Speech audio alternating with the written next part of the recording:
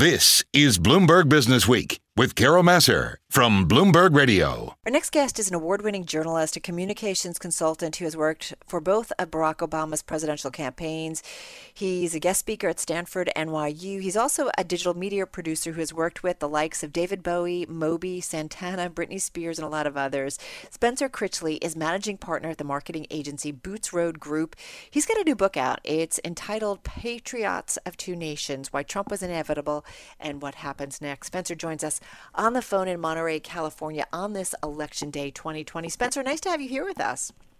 Oh, it's great to be with you. Thank you. So I want to be smart here without getting too political and pointing fingers, because I feel like there's enough divisiveness and anger within our country right now. And I don't want to point fingers at a candidate or another.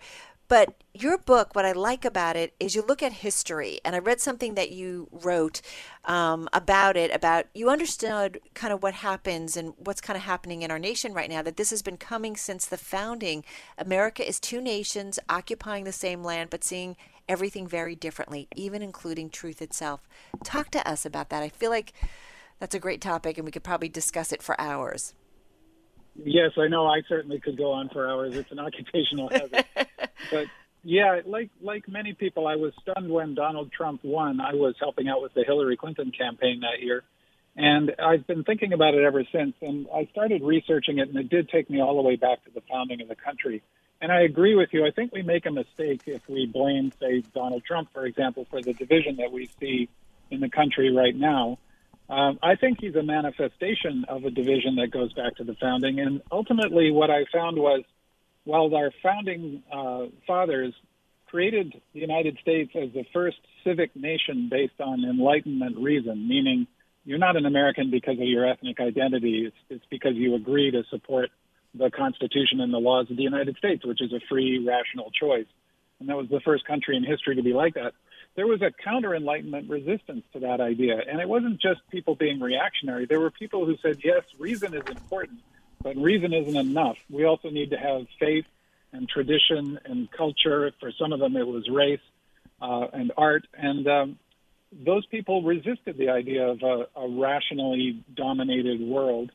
And we see that down to the present day. A lot of the loyalty to President Trump is really a counter-Enlightenment phenomenon, I would argue. It's people who like him because of the patriotism and the preservation of traditional values and even loyalty to what they see as a strong leader.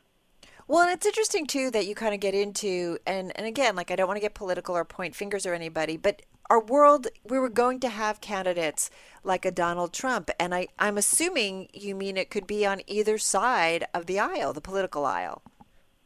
Yes, it's more likely on the right because conservatism tends to be more of a counter-Enlightenment tradition, although you have to be careful about overgeneralizing that way. And in fact, everybody tends to think in both the Enlightenment and counter-Enlightenment mode. Basically, everybody who likes art, music, tradition, culture is thinking in a counter-Enlightenment mode.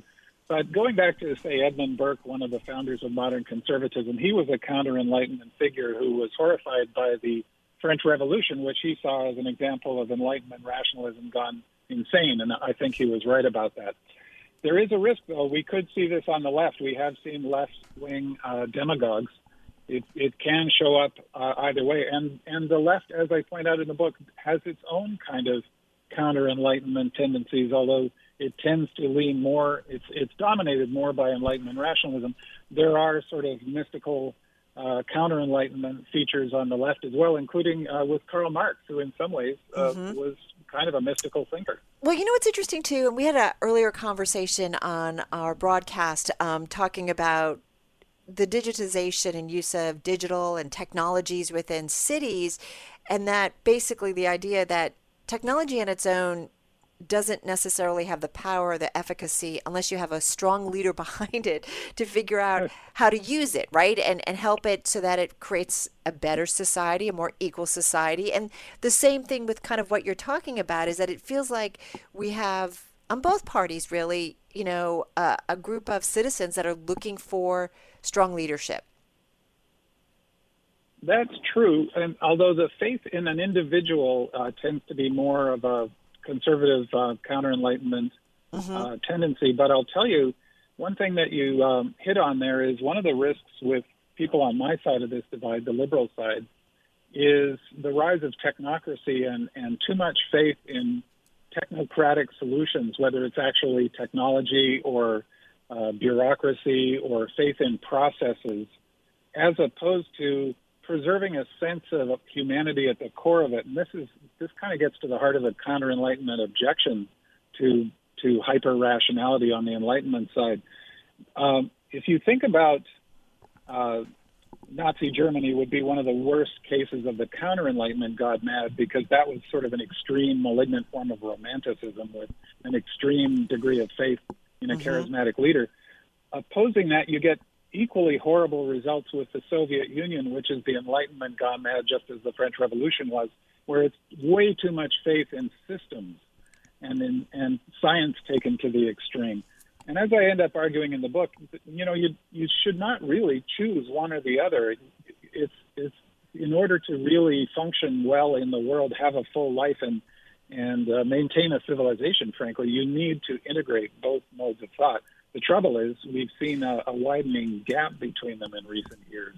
And some folks operating in bad faith, I would argue, are exploiting that gap for their own advantage. Well, I feel like gaps in general, right? As a result of COVID-19, as a result of what happened in Minneapolis, and then subsequent, cases of racism that we've seen, and maybe because it's all in front of us big time because we've all been home and we've had the time to kind of see it front and center. There are a lot of gaps within our society, and whether, whatever you want to call it, I mean, you talk about this great divide in general. And then we also say, until we kind of figure this out and we connect it, we've kind of not finished creating the United States, which I think is a big idea, but I think an important one to think about. And just unfortunately, a big idea only has a minute left or so, or 40 seconds. Well, I really appreciate the attention you've given it, and I appreciate that you've read the book and really thought about what it means. And I think, you've got it right. It's hard to see this from either side of the divide, and it really requires integrating both worldviews to fully understand it. Yeah. On the left, sometimes people tend to see everything in terms of economics. And on the right, sometimes they see everything in terms of culture and identity, and you see crossovers even there. But you really have to see the big picture to understand There is not one thing that caused this division. It's complicated. It's smart. And I just love the provocative idea. Spencer, thank you so much. His book, Spencer Critchley, Patriots of Two Nations, Why Trump Was Inevitable and What Happens Next.